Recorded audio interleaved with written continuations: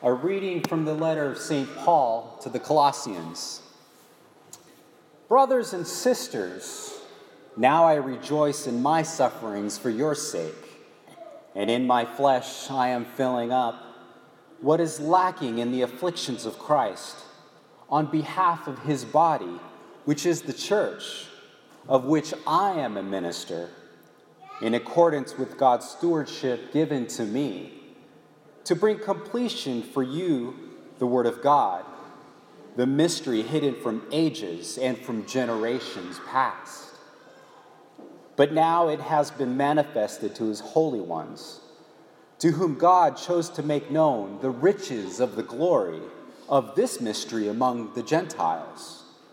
It is Christ in you, the hope for glory. It is he whom we proclaim, admonishing everyone and teaching everyone with all wisdom, that we may present everyone perfect in Christ. The word of the Lord.